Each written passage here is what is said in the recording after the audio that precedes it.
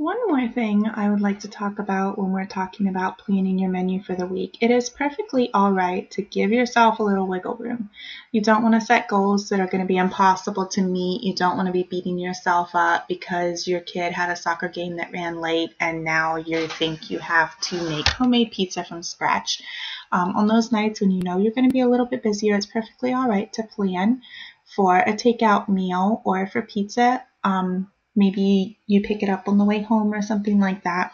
The important thing is to plan these things. So if you're able to plan for them, you'll be able to probably come up with some coupons or deals that you can use that will make it a little bit cheaper.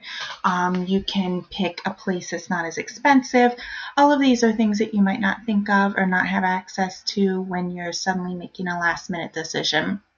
So it's important to give yourself some grace here and not feel like you have to do everything all at once. Tomorrow I want to talk a little bit about how some specific grocery items can really put a hole in your budget. If there's anything you've come across that you've discovered you're better off not buying at all, give me a comment and let me know what you think.